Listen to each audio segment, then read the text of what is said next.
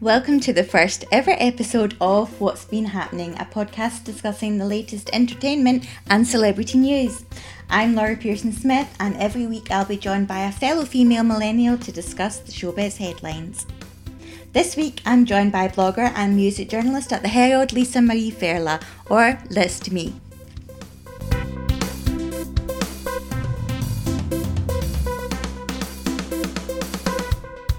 So for anyone who hasn't, for anyone who's been under a rock this week and missed the Doctor Who news, can you kind of fill us in on what the big news has been? Very exciting news, particularly for nerdy science fiction fans like myself. They announced that for the first time, the actor to play Doctor Who is going to be a woman.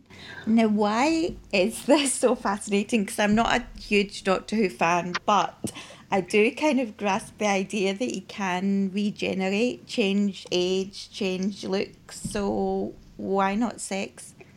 Exactly. Well, I suppose we have to stop now referring to the character as a he. But yes, there seems to be a lot of pushback online to this idea that a time-travelling space alien with two hearts can change age, can change personality, can change accent. Obviously, the current incarnation is played by Glasgow's own Peter Capaldi.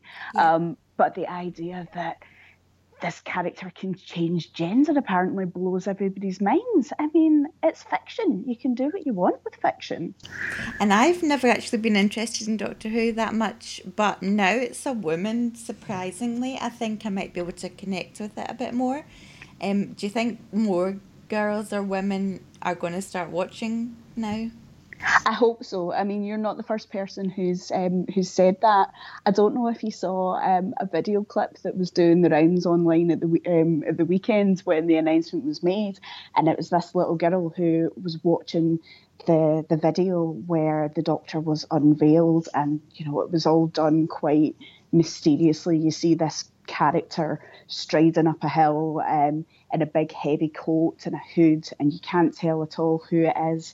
And then you see a hand, and the nails are quite nicely manicured, and then you see a bit of a face and some eyelashes, and this little girl shrieks, "Doctor Who's a girl!" Oh, that's so cool. Just adorable. And I actually really like Jodie Whittaker. For anyone who doesn't know who she is, she played Beth Latimer, one of the main roles in Broadchurch. And I think she's got a lot of energy, and she's going to be quite witty and bring some fun back to the role that we've maybe not had since David Tennant. I hope so. Well, I would disagree with that point, first of all, because I wasn't a huge fan of David Tennant's Doctor. This is when, me being a little bit of a nerd comes out. But I do agree that a lot of the stories in Doctor Who have become quite stagnant over the past few years. They're very complex. The storytelling has been very convoluted, and a lot of the same old tropes get played out, and there's all this, there's a female companion who's got something a little bit weird about her, and maybe she's come back to save the Doctor, and it's all quite, you're watching these characters basically going through the motions. And this casting announcement kind of blows it all out of the water. I mean, this was something that nerdy fans like myself were hoping for. There's been hints in the present series that there was the potential for this to happen. The Master, who is another time traveling space alien from the same planet as the Doctor, had their most recent incarnation was female as well. And there's Alex a point. Kingston? No, Alex Kingston's actually the Doctor's wife. I know. If I'm getting a bit too geeky, then just stop me. But no, this is so they had this Master who then became Missy, and there's a scene at the end of the last episode of the current series where John Sim, who played the last Guy Master, and Peter Capaldi's Doctor are talking about how John Sim is going to regenerate into a woman, and he goes, "Oh, so you're saying that the future is female then?" And Peter Capaldi goes, "We can only hope." Oh, okay, so there's little clues put in there maybe. Absolutely. And do you think because the doctors now are women that we're going to get a male assistant? And who would you like to see take up that part? Well, this one's a bit difficult for me because I loved Pearl Mackie played Bill Potts in the last series, and she was fantastic. She brought a lot of life into the assistant companion style role, and I'm going to be really sad to see the back of her. They haven't actually said she's out the show, but could you imagine how exciting it would be if they just had, a female doctor and a female companion? Yeah. Well, why not? Yeah, why not? But I've seen some buzz online this morning that it might be Chris Marshall. He was in My Family, and he does the BT adverts. I don't know if you know who he is, but he's quite funny. That would be interesting because some of the talk online before the casting announcement was made was that he was going to be the doctor, and I think a lot of people like myself are quite disappointed by that idea because it was like, oh, here's another white guy actor playing this character that's been played by nothing but white guys for 60 years. So that would be a bit of an interesting role reversal. Yeah, I think it'd be quite good. And he's also a bit older than they normally go for with the companion idea. I think historically it's always been like a young girl who, looks up to the doctor. So having somebody who is a wee bit older and maybe in more that of role, an equal to the doctor. Absolutely. Yeah, I think it's going to be interesting. So we're just going to have to wait to see into next year. Yes. So this is another BBC themed story. They're not getting off lightly this week. The BBC salary debate. Do we care? Do we need to know? What do you think about it? It's really interesting, isn't it? But I think that a lot of the stushy around it has been because it's big personalities involved. I don't know. What do you think? I think we're all nosy, so I'm not going to say no to finding out what everyone earns because I like a bit of gossip, but I do actually think that we need to know. I know it's technically our money and they're a public service broadcaster, but I don't really care how they spend it. I trust them to make the judgments themselves, and if they don't pay for these presenters, another channel will. So it's up to them to keep hold of the best talent, I suppose, to deliver what they've promised to deliver, and this is how they're doing it. And particularly because the BBC is the only broadcaster that's in this sort of public position. So, you've got the likes of ITV can pay its stars whatever they want and they have bigger budgets with which to do it. Yeah. So and that no one makes it needs easy for them to attract talent. Exactly. I don't know if you know much about the gender pay gap reporting legislation that the government recently brought into force. Nothing. That's why you're here. I'm definitely not a feminist. I believe that women and men should be paid equal, but I do still at the same time think men are better at some jobs and women are better at other jobs. All the feminists are going to come and attack me, aren't they? Yeah, I do. I think women are better disposed to some jobs and men are better disposed to other jobs. But if they are doing the same job, then they should be paid the same. Yeah. But I think it's difficult to work out here because some of these presenters that everyone's saying, Chris Evans, for example, earns 4 times more than Claudia Winkleman, who's the highest earning female at the BBC. He does so many different programmes, radio shows. It's very difficult to calculate exactly what that money is for. They don't just both do one show each and work the same hours. That's very true. And then you've got people like Graham Norton who are quoted with, I think he was like the 3rd highest figure among the ones that were listed, but that only related to pay that he received where he was paid directly by the BBC and not by, independent production companies. Yeah, his chat show is one that, would be paid through one of his own production companies. But yeah, there's this kind of broader transparency drive that's going on at the moment to address gender pay gaps in big businesses and public sector organisations more generally. And legislation that came into force at the end of last year means that every public sector body and every listed company with more than 250 employees has to publish details of gender pay splits. And they don't need to publish, what everybody's earning. Yeah. But they need to publish the kind of broad percentage pay gap, and also the number of men and women who are within each kind of 25% slice. So they have to publish, out of our 25% of top earners, 10 of them are men and 2 of them are women, that sort of thing. Yeah. And I think something like that, that's more of an interesting exercise than, this broad, we're just going to put a figure out there and we're not going to explain what it's for and how it breaks down. People don't really understand the data and are just fixating on Chris Evans gets 2.2 million and Claudia Winkleman gets 400,000 and not really doing a comparison. I think it's more interesting to see further down an organisation how our roles split and what's the sort of overall position. Yeah, and I think it's difficult when you're paying, you and me all know as journalists and bloggers, whatever, we all get paid different things for the same job. And it depends on how good a negotiator you are sometimes, how much definitely. you're willing to push for, how much you're willing to chance your luck for.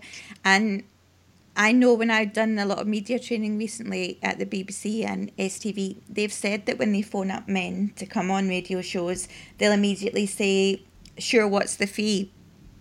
But women will be less confident about going on and they won't even ask about a fee. That's really interesting. Do you think that has a lot to do with it as well? Is it just that men expect more, they demand more, they're better at negotiating maybe? Do you know, now that you said that, I don't think I have ever asked when I've been called up to do a radio appearance what the fee actually is. It just shows up in my bank account a few weeks later and I'm like, oh cool, that's nice. God, that is a terrible thing to realise about oneself. So it might just be a person, it might just be exactly what I said. Sexes might just be different in some ways, or they're conditioned to be different that way. Perhaps, and a lot of that is to do, I guess, with the way that people are raised and the portrayals of, I guess, going back to the Doctor Who discussion, going back to the thinking about the portrayals of working women that you see on TV. If you don't see them doing these negotiations, you don't know how to do it yourself, or if you're supposed to be doing it. Yeah. And I think, as someone who works in the private sector, a couple of years ago, I had to negotiate quite a steep salary increase. And, I knew I was worth it. And I had the facts and figures to back up that I was worth this amount of money. But I had no idea what people in comparable roles were earning. Yeah. And I think that's why I think that pay transparency generally is a good thing, from that perspective, because I'm not saying that everyone needs to declare exactly what they're earning, but it gives people an idea of what they can be aiming for and not feel that they're being a cheeky cow, Yeah, but maybe not specific earnings related to specific people, because it's not really fair if you have to go into work the next day and find out that the person next to you is being paid 4 times more than you. Well, exactly. And there being all sorts of reasons why that might be the case.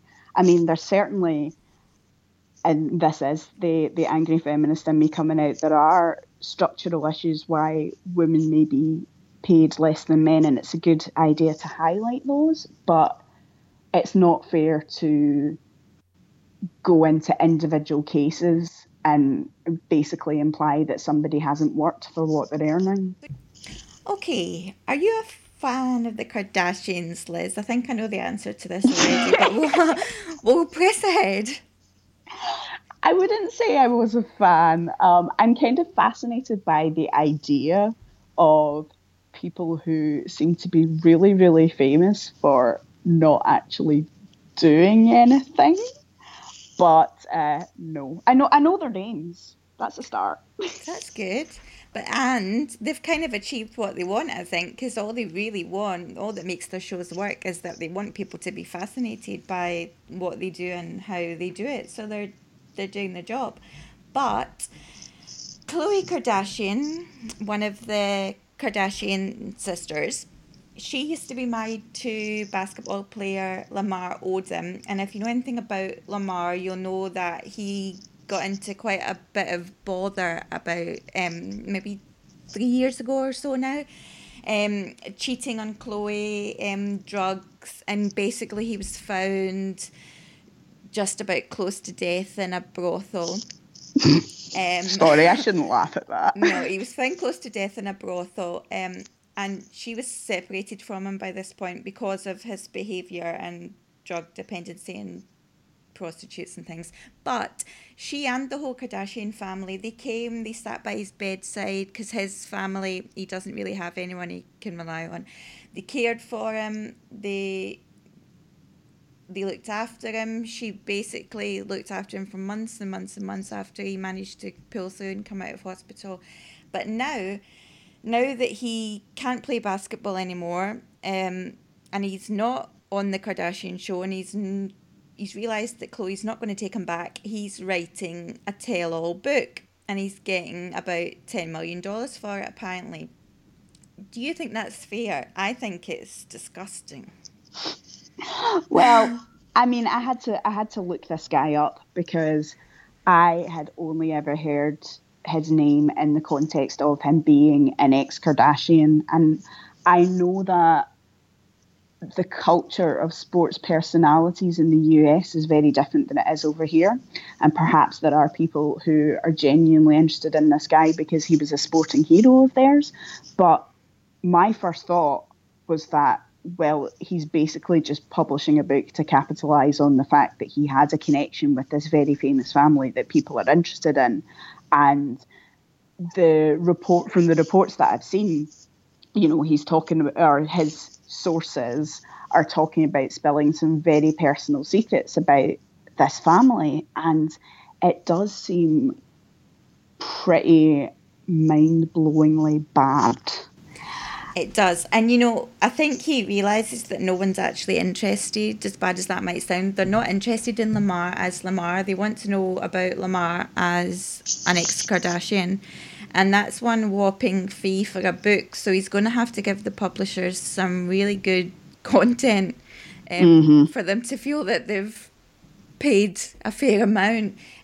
So he's talking about things like the Kim and Kanye splits, cosmetic surgery, whether Khloe's father really is Robert Kardashian, really personal secrets that I know they put the whole lives out there, but they don't need to put everything out there, and these are things that they want to keep to themselves. Well, exactly. And I think my thought about that was, I'm sure there are people that are going, oh, these people put everything about themselves onto their TV show and they don't have any personal secrets. But the thing is, that show is so tightly done. I mean, everything that goes out in there is something that they've agreed that they want in the public domain. And the fact that you do share aspects of your life with people, I guess this is maybe thinking about it in terms of being a blogger and somebody who has written quite personal things and put them online. You control when that goes out, and you're not